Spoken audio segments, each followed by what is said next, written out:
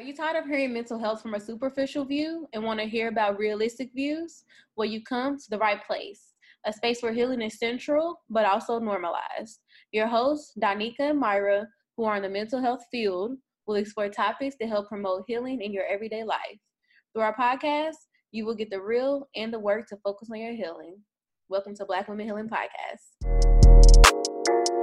All right, so hey, everyone, we are back with another episode of Black Women Healing Podcast, and we have another very, very special guest. I'm so excited for this episode, y'all. It's Dr. Isha Metzger. She is a licensed clinical psychologist, and y'all know we're going to get into her bio, but first, Isha, we start off with a random scenario. So, random scenario, off the top of the dome. All right, so, okay.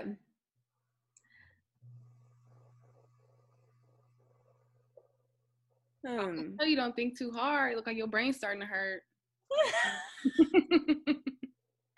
I know.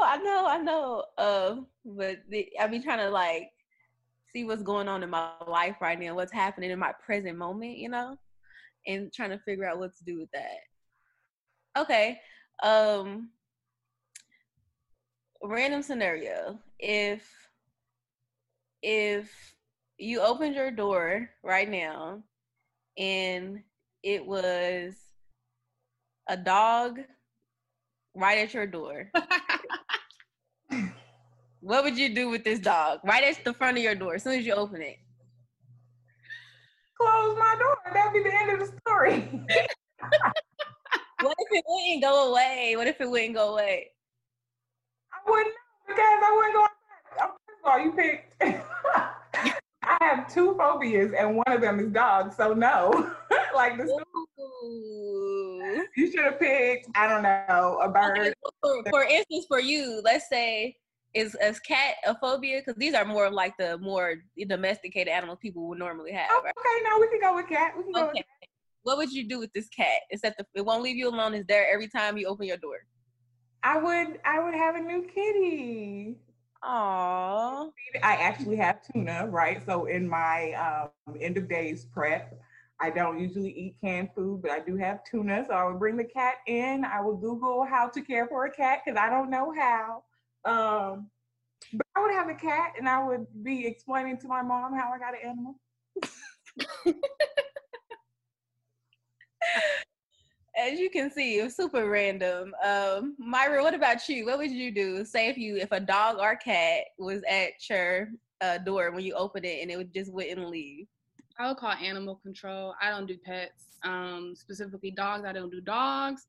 I still don't do cats. I just don't do pets unless it's a goldfish or something like that. I'm not doing it. I don't want it in my house. So I'm gonna have to. Here we go. I'm gonna say it's a wild animal in my house so they can hurry up and come. Wild. Okay. Yeah, I'm not really an animal person either. Yeah, I think that I would probably have to call somebody first because my first instinct wouldn't be to what'd you say? Who would you call, Myra? Animal control. I wouldn't even think that. I don't even know what to do, so I would have to like call you, and then you would have to tell me to do that. Or I can see me like asking my neighbors, like, "Can y'all come get this cat or this dog? Can y'all come get this?" I don't know what to do. Yeah, no. But that's it. It's funny I asked that because my friend earlier today, literally I just got the phone with her and she's one of those, if she sees an animal on the street and just seems like it's lost, she like feels like she has to help it. And she was saying what was different this time because of the coronavirus and how animals, you know, they can contract it too. So she didn't want to pick it up. But she said somebody ended up picking it up and putting it in her car and she drove it to like the nearest shelter. Like the dog, and I was just like, girl, I would never do that. Like, if I see an animal out on the street, I just immediately assume it's gonna find its way to where it's supposed to go. Like, I just do. I don't think twice. I have a student who uses animals, and she always has a new cat and a new dog, and one has a broken leg, and I'm like, girl, you cannot save the animal world right now, but she does and she tries. So, random fact, there's a shortage of animals in the shelters in California because I guess right when the coronavirus hit, a lot of people were going and getting a lot of animals. So this is like the lowest amount of animals that they've ever seen in shelters. Well, that's Really? sweet. That's sweet. Mm-hmm. I have a friend who was online who's single and was like, "Look, who got a dog? I'll babysit your dog. I'll take care of anything you need." So yeah, I'm sure people ran to the shelter and said, "I will adopt something." That's funny. All right, y'all. So I'm going to jump into Aisha's bio. So Dr. Isha Metzger is a first-generation American from Atlanta, Georgia, by way of Sierra Leone, West Africa. She graduated from Georgia State with a BA in psychology. Subsequently, Dr. Metzger earned her MA and PhD in clinical community psychology from the University of South Carolina. Dr. Metzger completed her predoctoral internship in clinical psychology at the Medical University of South Carolina, where she also completed her postdoctoral fellowship at the National Crime Victims Research and Treatment Center. Dr. Metzger currently serves as visiting research faculty in the Center for Interdisciplinary Research on AIDS Research Education Institute for Diverse Scholars program at Yale University. In her primary role, Dr. Metzger is an assistant professor of clinical psychology at the University of Georgia. Dr. Metzger has developed a systemic research program aimed at, what is that word? Elucidate. Thank you, girl. I'm like, what is that? The role of culture in treatment to better inform outcomes for African American youth receiving services in real world settings. Dr. Metzger's research interests focus on reducing mental health disparities through increasing engagement and enhancing treatment outcomes among underserved minority populations, i.e. African Americans. Specifically, Dr. Metzger is interested in preventing engagement in risky behaviors such as sexual activity, alcohol use, and delinquency, as well as understanding risk and resilience factors. For example, trauma experiences, racial socialization, and discrimination. The impact their relationship between trauma exposure and problematic outcomes such as STIs, HIV exposure, unintended pregnancies, re-victimization, drunk driving, accidents, and legal system involvement. So you guys may be wondering how we even found her. So I had to do a TFCBT training and I saw a Black woman. I was like, who is that? I was shook because I had to sit through 8 hours of training and then to see a Black woman come on my screen. I was like, what? So I literally paused it and I was like, who is this? And I started Googling her. And it was crazy because we had a guest on the podcast and she was talking about TFCBT. And I was like, I literally just learned this from Isha. And I was talking about you. And then I was like, Danica, let's reach out to her. I was like, I don't think she's going to reply, but let's just reach out to her. Yeah, so that's how we found you. That's awesome. And man, I was a mess and I didn't reply to you guys for like 5 months, but I'm so glad that you got a lot out of that training. I'm so glad that you guys did reach out. I'm so glad that TFCBT is something that at least it sounds like you're getting some evidence-based in. Yep. Are you practicing right now? Yep. Okay. Okay. And it's crazy because I was telling Danica, I was like, it's crazy to see a Black woman doing this. I want to do it. And remember, Danica, a month later, I got an offer to do the same thing. Not TFCBT, but cultural competency. So I had to be a therapist on camera and then just talk about like cultural competency. So I was like, happy that I came across you. That was crazy. That was dope. Wow, that is awesome. That is one of my prior lives. So I did that when I was on either internship or postdoc in South Carolina. And right now I've actually extended that research. So as you, like everybody I was working with was white, right? So I've continued working with them, but I've kind of branched off of that and I started doing research and clinical work specifically focused on Black kids and how to make TFCBT work for Black kids. So I'm excited to hear about this. I'm gonna tell my supervisor that I talked to you because we all have to watch you. Like it's just a part of our training for this job that I'm doing. Yeah, but we all have to watch you. So to hear that you're furthering your research and making sure that you're including Black folks is so important. Yeah. And what population are you going to be working with? Ethnic minorities or they diverse? So I work with foster youth and I do work with ethnic minorities. My population I love is Tay. So I love Tay and I love working with, of course, my Black clients. So that's important. So tell us a little bit about you and your journey to become a psychologist. So you started off by saying that I'm West African, and whenever I talk about kind of what my journey is, I have to say that because I am West African, it right? That's long before I was born. No. So my parents came over here in the early 80s. Hopefully I'm not breaking up. I just got a notification that my internet is unstable. Okay. My parents came over here in the early 80s. I was born in a little bit later than that. And a lot of my family came afterwards. There was a civil war in Sierra Leone. So in my household at one point, so I grew up in College Park, Georgia. But at one point we had anywhere from like 6 to 14 of us in the house. And there were a lot of experiences that my cousins, that my adoptive siblings, that my grandparents were telling me about that were traumatic.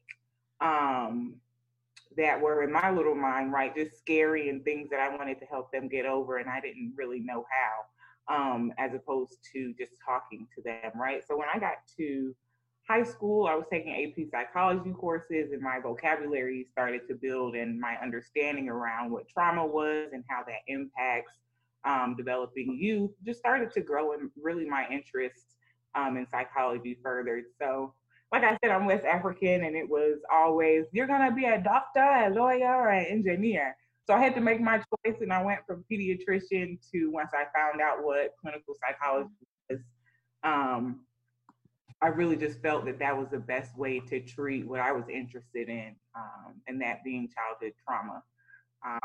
So as you read a little bit of my bio, you can see that I went to a lot of schooling and did some clinical training and some postdoc training in order to make that happen. But really, what I'll say is that my journey has just been one of trying to figure out what makes Black people heal from traumatic experiences, and how to really integrate that into the treatments that we're doing, and making sure that those experiences are heard in the research that's seen in academia as well. Nice. Okay. Yeah. Yeah, I always find it, pretty interesting when we don't have folks who look like us doing research about us. Very like, huh? So thank you so much for, taking the time, because in order to do the research for it to be able to be like in publications, because technically we could all do some sort of research. Yeah, thanks for taking the time to go through all the schooling and everything to get there, because it's a lot of work. Well, thank my parents, because they didn't give me much of a choice. So yeah, you talk to right. So I always say I was gonna do the work somehow, right? So I started off working in cares, and I was a Sunday school teacher, and then I worked in nurseries. But it was really my parents who just forced me to say, listen, academic excellence is also a thing, and that's an expectation. So yeah, you can figure out how you want to do this work that you want to do, but it needs to be backed by something, right? And the older I've gotten, I've started to see, of course, the benefit of using the evidence base and of using to, solve some of these problems that we are seeing. Yep, for sure. Shout out to your parents. Right. Going to this question. So if you all, for you all, because we most definitely didn't say the topic. So today, y'all, we will be focused on Black women and childhood trauma. And as you can see, we have a scholar with us, someone who can really help us break it down. So our first question is, we always want to be most informative to our audience and to ourselves. So we want to start off by defining trauma.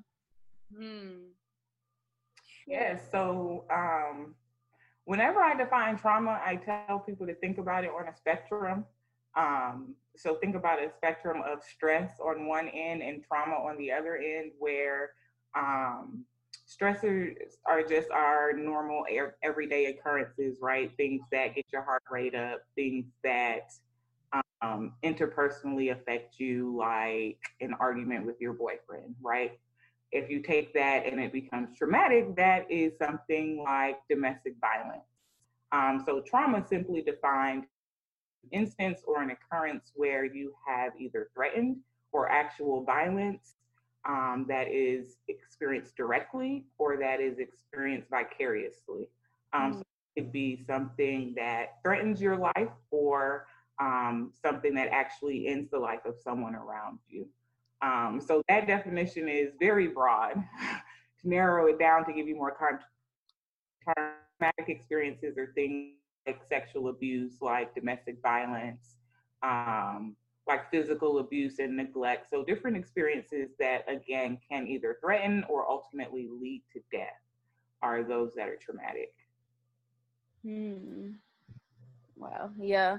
I most definitely, trauma is, it's a hard one to kind of define because it is, like you said, it's on a spectrum, and, different people experience trauma differently, or they may have been through one of these things, such as, I'll say it's a lot of, I'm a work with probation, and a lot of my clients have been to prison or jail, and they be like, oh yeah, I was stabbed. But it necessarily might not be traumatic in the sense that it doesn't leave, like they're not having these nightmares, flashbacks. Is just kind of like an experience, and not saying it doesn't impact them, but it doesn't really feel like a trauma in a sense because they've normalized it so much.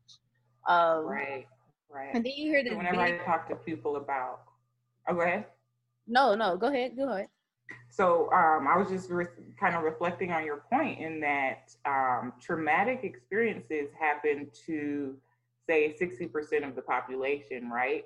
And of that, we do know, like you said, that most of us are resilient. Most of us utilize our community resources, our family resources, spirituality, our own individual characteristics.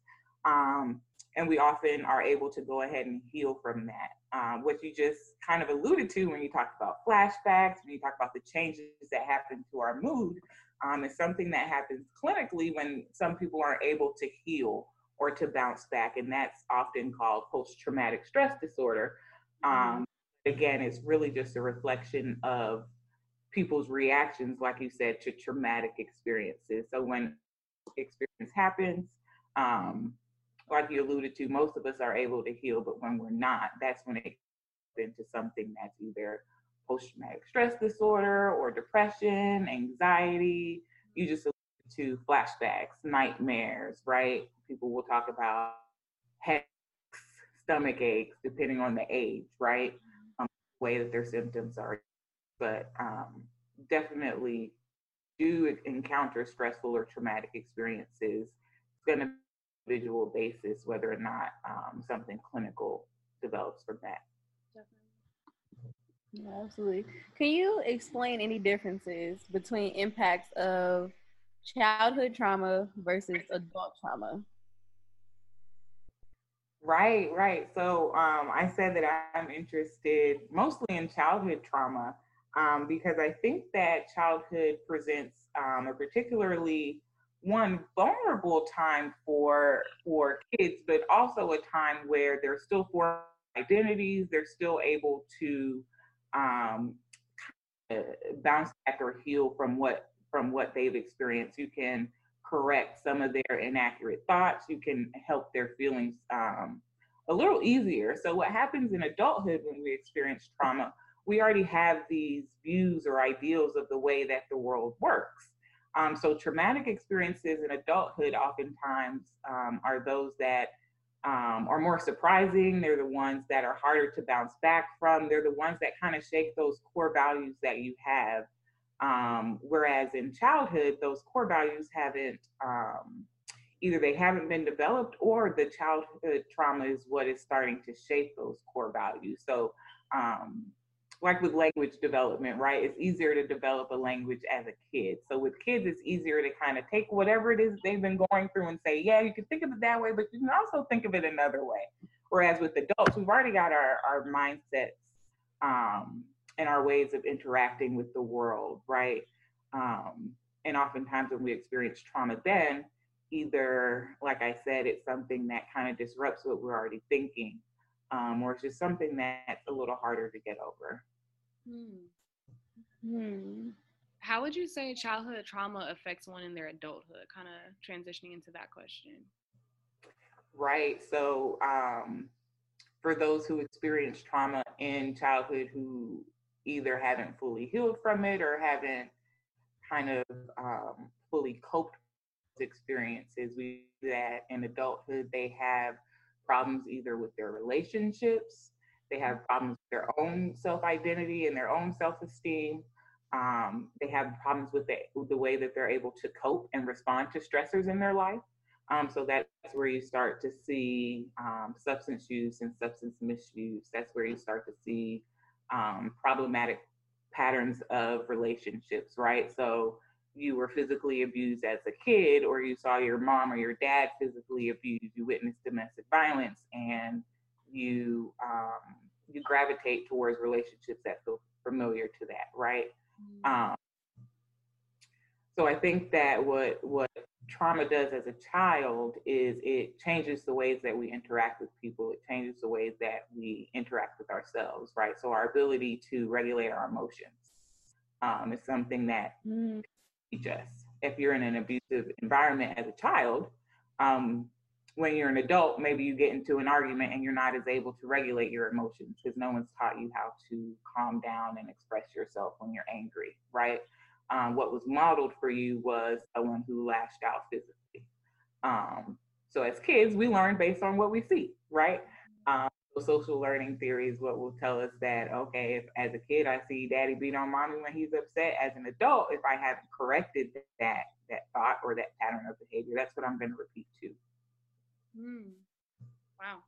It makes me think about how, you know, as a child you could pick up on patterns. Yeah, it makes me think of even. Oh, wait, what'd you say, Danica? No, go ahead.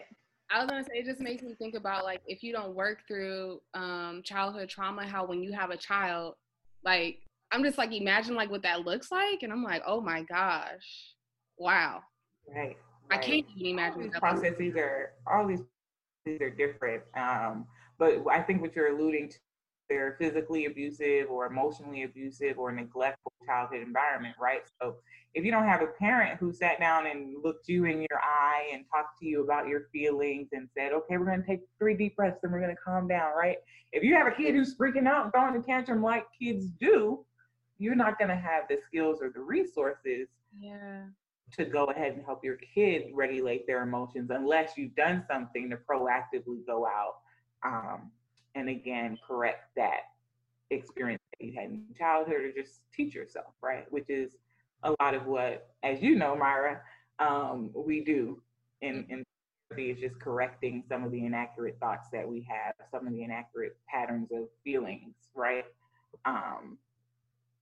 In trying to reverse kind of what we either have learned or haven't learned in childhood. Yeah, that's pretty much exactly what I was gonna say about those like the CBT with the distorted thoughts. Like really over like the span of your life, you are picking up on all of these different like beliefs and thoughts and so once you if your childhood was filled with all this trauma, once you get to adulthood, you've either accepted or dismantle some of these thoughts and beliefs, and some of them that you may have accepted may be negative to how you want to maneuver in life. And so like it's like extremely important, I think, to kind of constantly, regardless of trauma in general, but just kind of to constantly really think about your beliefs and where they come from and if you agree with them or not. And if you want to work on like changing them or rationalizing them or trying to figure out how is it worthy to you to have this thought. Yeah, that's powerful. In your experience, what are the top 3 common traumas that Black women face? Black women specifically. So I would say the same I listed for childhood trauma, so abuse and physical abuse. When you think about Black women, intersectionality, right? So they are women and they're likely to face sexual abuse, but they're also Black. And racial stress and trauma is something that both know impacts women, impacts Black people. It's something that is unique to this population. So that could be our day-to-day instances and occurrences of microaggressions when you're talking to a white coworker. That could be vicarious racial trauma when you're seeing Breonna Taylor every time you scroll up and down your timeline, right? When you're seeing Ahmaud Arbery, right? So just different instances of racial stress and trauma, I think, are important to consider when we're thinking about how Black women are navigating in their day-to-day lives. And of course, the instances of sexual and domestic violence that they experience as well. Can you let our listeners know what racial stress is? Because I don't know if they know what that means. Like, just give a little definition of it. Yeah. Um, so like childhood trauma, interpersonal trauma. So racial trauma is a traumatic experience that you encounter simply because of your race and ethnicity. So in this case, because you're Black. And these are experiences that, just like physical abuse or domestic violence, are predictable, they're uncontrollable by the recipient. They are ones that, if we experience them, they lead to hypervigilance, they lead to us being triggered, all the same things that we think of when we think about interpersonal trauma. Um, are the same factors that are relevant when we think about racial stress and racial trauma. And as well, right? So if you think about a microaggression and someone saying, "Oh, you speak well for a Black girl," right? That's one thing, as opposed to you getting pulled over and beat up by the police. Yeah. So that spectrum exists as well. And then, listen, we're Black women, so let's talk about historical trauma and systemic racial trauma, right? So we're dying in childhood. Just thinking about different traumatic experiences that to us on the societal level as well are ones that every day as we're going through this society, we're having to combat and contend with. Yeah, it makes me think, like, because you mentioned the word intersectionality, I'm thinking about you and you being a psychologist, and I'm just wondering, I'm sure you've experienced trauma. It's life, right? So I'm just wondering, how do you navigate, this being your niche, and then you also experiencing it in your personal life? Yeah, I mean, it's I think, like with any profession, right? So you have a medical doctor who has diabetes. They know what to do, but they're not going to manage it the best, right? So I would say that I work on the same strategies that I tell my clients to work on. I focus on my thoughts. I focus on being very mindful of how I feel. I focus on my reactions, right? I focus on behavioral activation, which, if you just think about it on a very basic level, that's self-care, right? Taking walks, treating well, doing things that are going to prolong my physical health, but also my mental health. Getting out in the sun is not just because, right, my melanin needs to pop, but it's also because it's going to lift my mood, right? It's going to give me more patience when I need to talk to somebody later in the day who I don't want to talk to, right? Help me later if I am triggered, right? Knowing how to take deep breaths to calm myself down, knowing that, listen, these stressors are happening, but when I go home tonight, I'm going to be able to take a bath, right? So self-care, and really just talking to myself nicely and being kind to myself. So, and when we think about traumatic experiences in childhood, right, these are messages that you can receive from, I just talked about a civil war in West Africa, right? So this could be violence that's going on in your community, Black Lives Matter, and violence that's going on right now here. But this could also be messages that you're hearing in the media that you need to combat, right? So someone telling, I was about to say SZA, but somebody just told some beautiful Black queen that she had a bulldog face, right? So being able to combat those messages in the way that I talk to myself and think about myself are the same things that I tell my clients when they're dealing with their own traumatic or stressful experiences. And yeah, it is a daily task. It is a lifelong journey, right? So you guys asked about healing from childhood trauma in adulthood. Even if you go to therapy and you're done with therapy, right? The strategies and tools that we give are not just for while you're in therapy. It's for when you're done with therapy.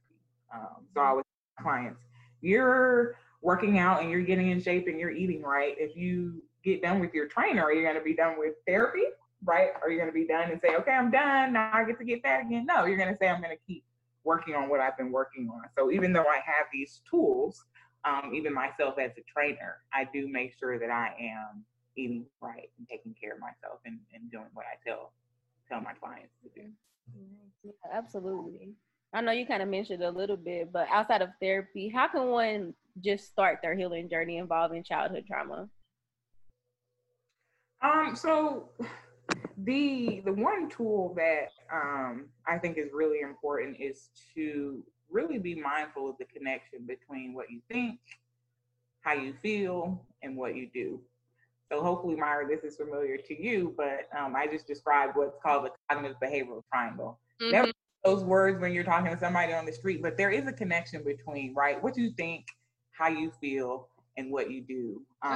And I think that as much as you can be mindful of that in any situation, and as much as you can try to have positive and helpful and accurate thoughts, the more you will have beneficial feelings and positive feelings, and the more that you will act in a way that is conducive to how you want to act.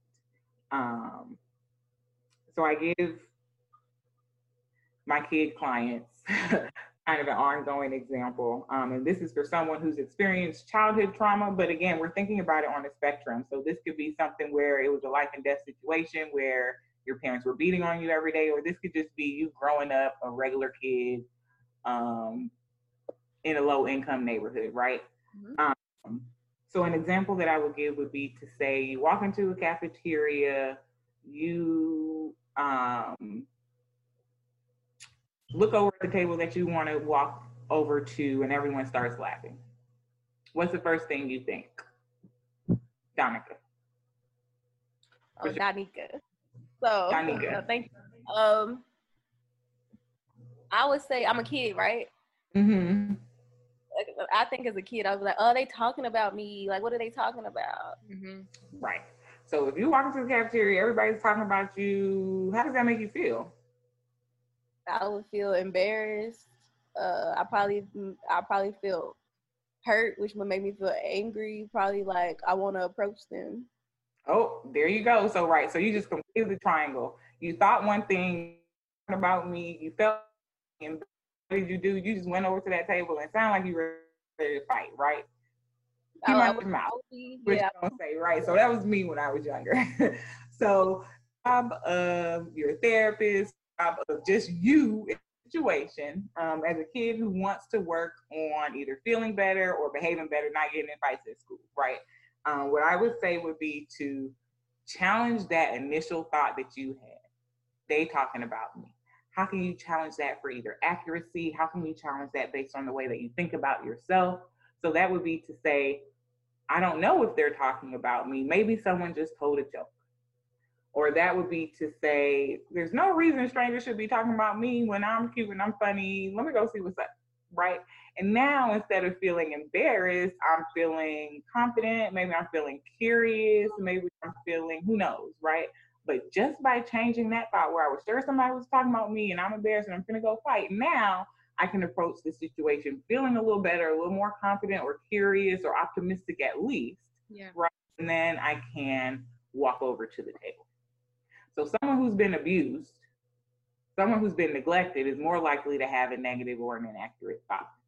Someone who lives in a stressful environment is more likely to feel antsy, right? Is more likely to act out. So our job as people who want to work on how they're handling themselves, people who have been traumatized, who just want to feel better, or to be better, right, is to challenge our initial thoughts to be more positive, or to be more accurate, or to be more helpful. And the older we get, the better we get at that, the more used to it we get. And hopefully when it comes to adult situations, right, if it is you and a coworker and you sure she's been talking about you, right, changing your initial thought of with different feelings and then having a better outcome. For sure. Well, we do takeaways, but it sounds like, and I don't want to speak for you, but a good takeaway would be to be mindful of the connection of how you think, how you feel, and what you do. Is there anything else you would want to say as takeaways to our audience? No, I do think that is the most important. If you're able to target any one of those three domains, right? So I talked about behavioral activation. That means to say, if you're more active, if you're taking better care of yourself, your thoughts are likely more positive about your feelings. If you could just go in and target your feelings with deep breathing, with a bath, with, right, aggressive muscle relaxation tools that we teach in therapy. But if you can target any one of those 3 domains, you'll be in a much better place in terms of like your overall functioning. So yes, be mindful of your thoughts, your feelings, and your behaviors, what you do, and hopefully that connection will be more positive overall. Most definitely. At first, when I was watching you do the video, I was like, this don't work. Like, just watching it, it doesn't seem like it works, right? And so it's my job, and for me to be certified, I have to practice it, and I have to do these phone calls, so I have to show that I'm really doing it. So one of my clients, she has a long trauma history, and so I was kind of scared because I was like, she has a lot of different pieces. I don't think this is gonna work. But I was like, let me try it out. And oh my gosh, it's been so helpful. So now I'm like, okay, TFCBT does work. And the cognitive triangle does work. And I like that you can do the cognitive triangle with different clients, because I don't use TFCBT for all of my clients. But even for like my clients where I do like solution focus or like narrative, I still use the cognitive triangle because it still makes sense in different settings. So I like it. Yeah. I think even when you haven't been traumatized, if you're just working on being depressed or being anxious, or even OCD behaviors, as long as you can make that connection, the cognitive triangle, I definitely think works. I'm so glad you're able to apply it in your therapy with these kids. It's definitely, like I said, the more that we become familiar with it, I think the easier it is for us to use in day-to-day and especially with our clients. Yep, for sure. Well, thank you so much. And yeah, we'll have you back soon. Thank you so much. I appreciate your time. I see the countdown going. Well, thank you so much. Please, I will look forward to seeing great things from you guys in the future. Thank you.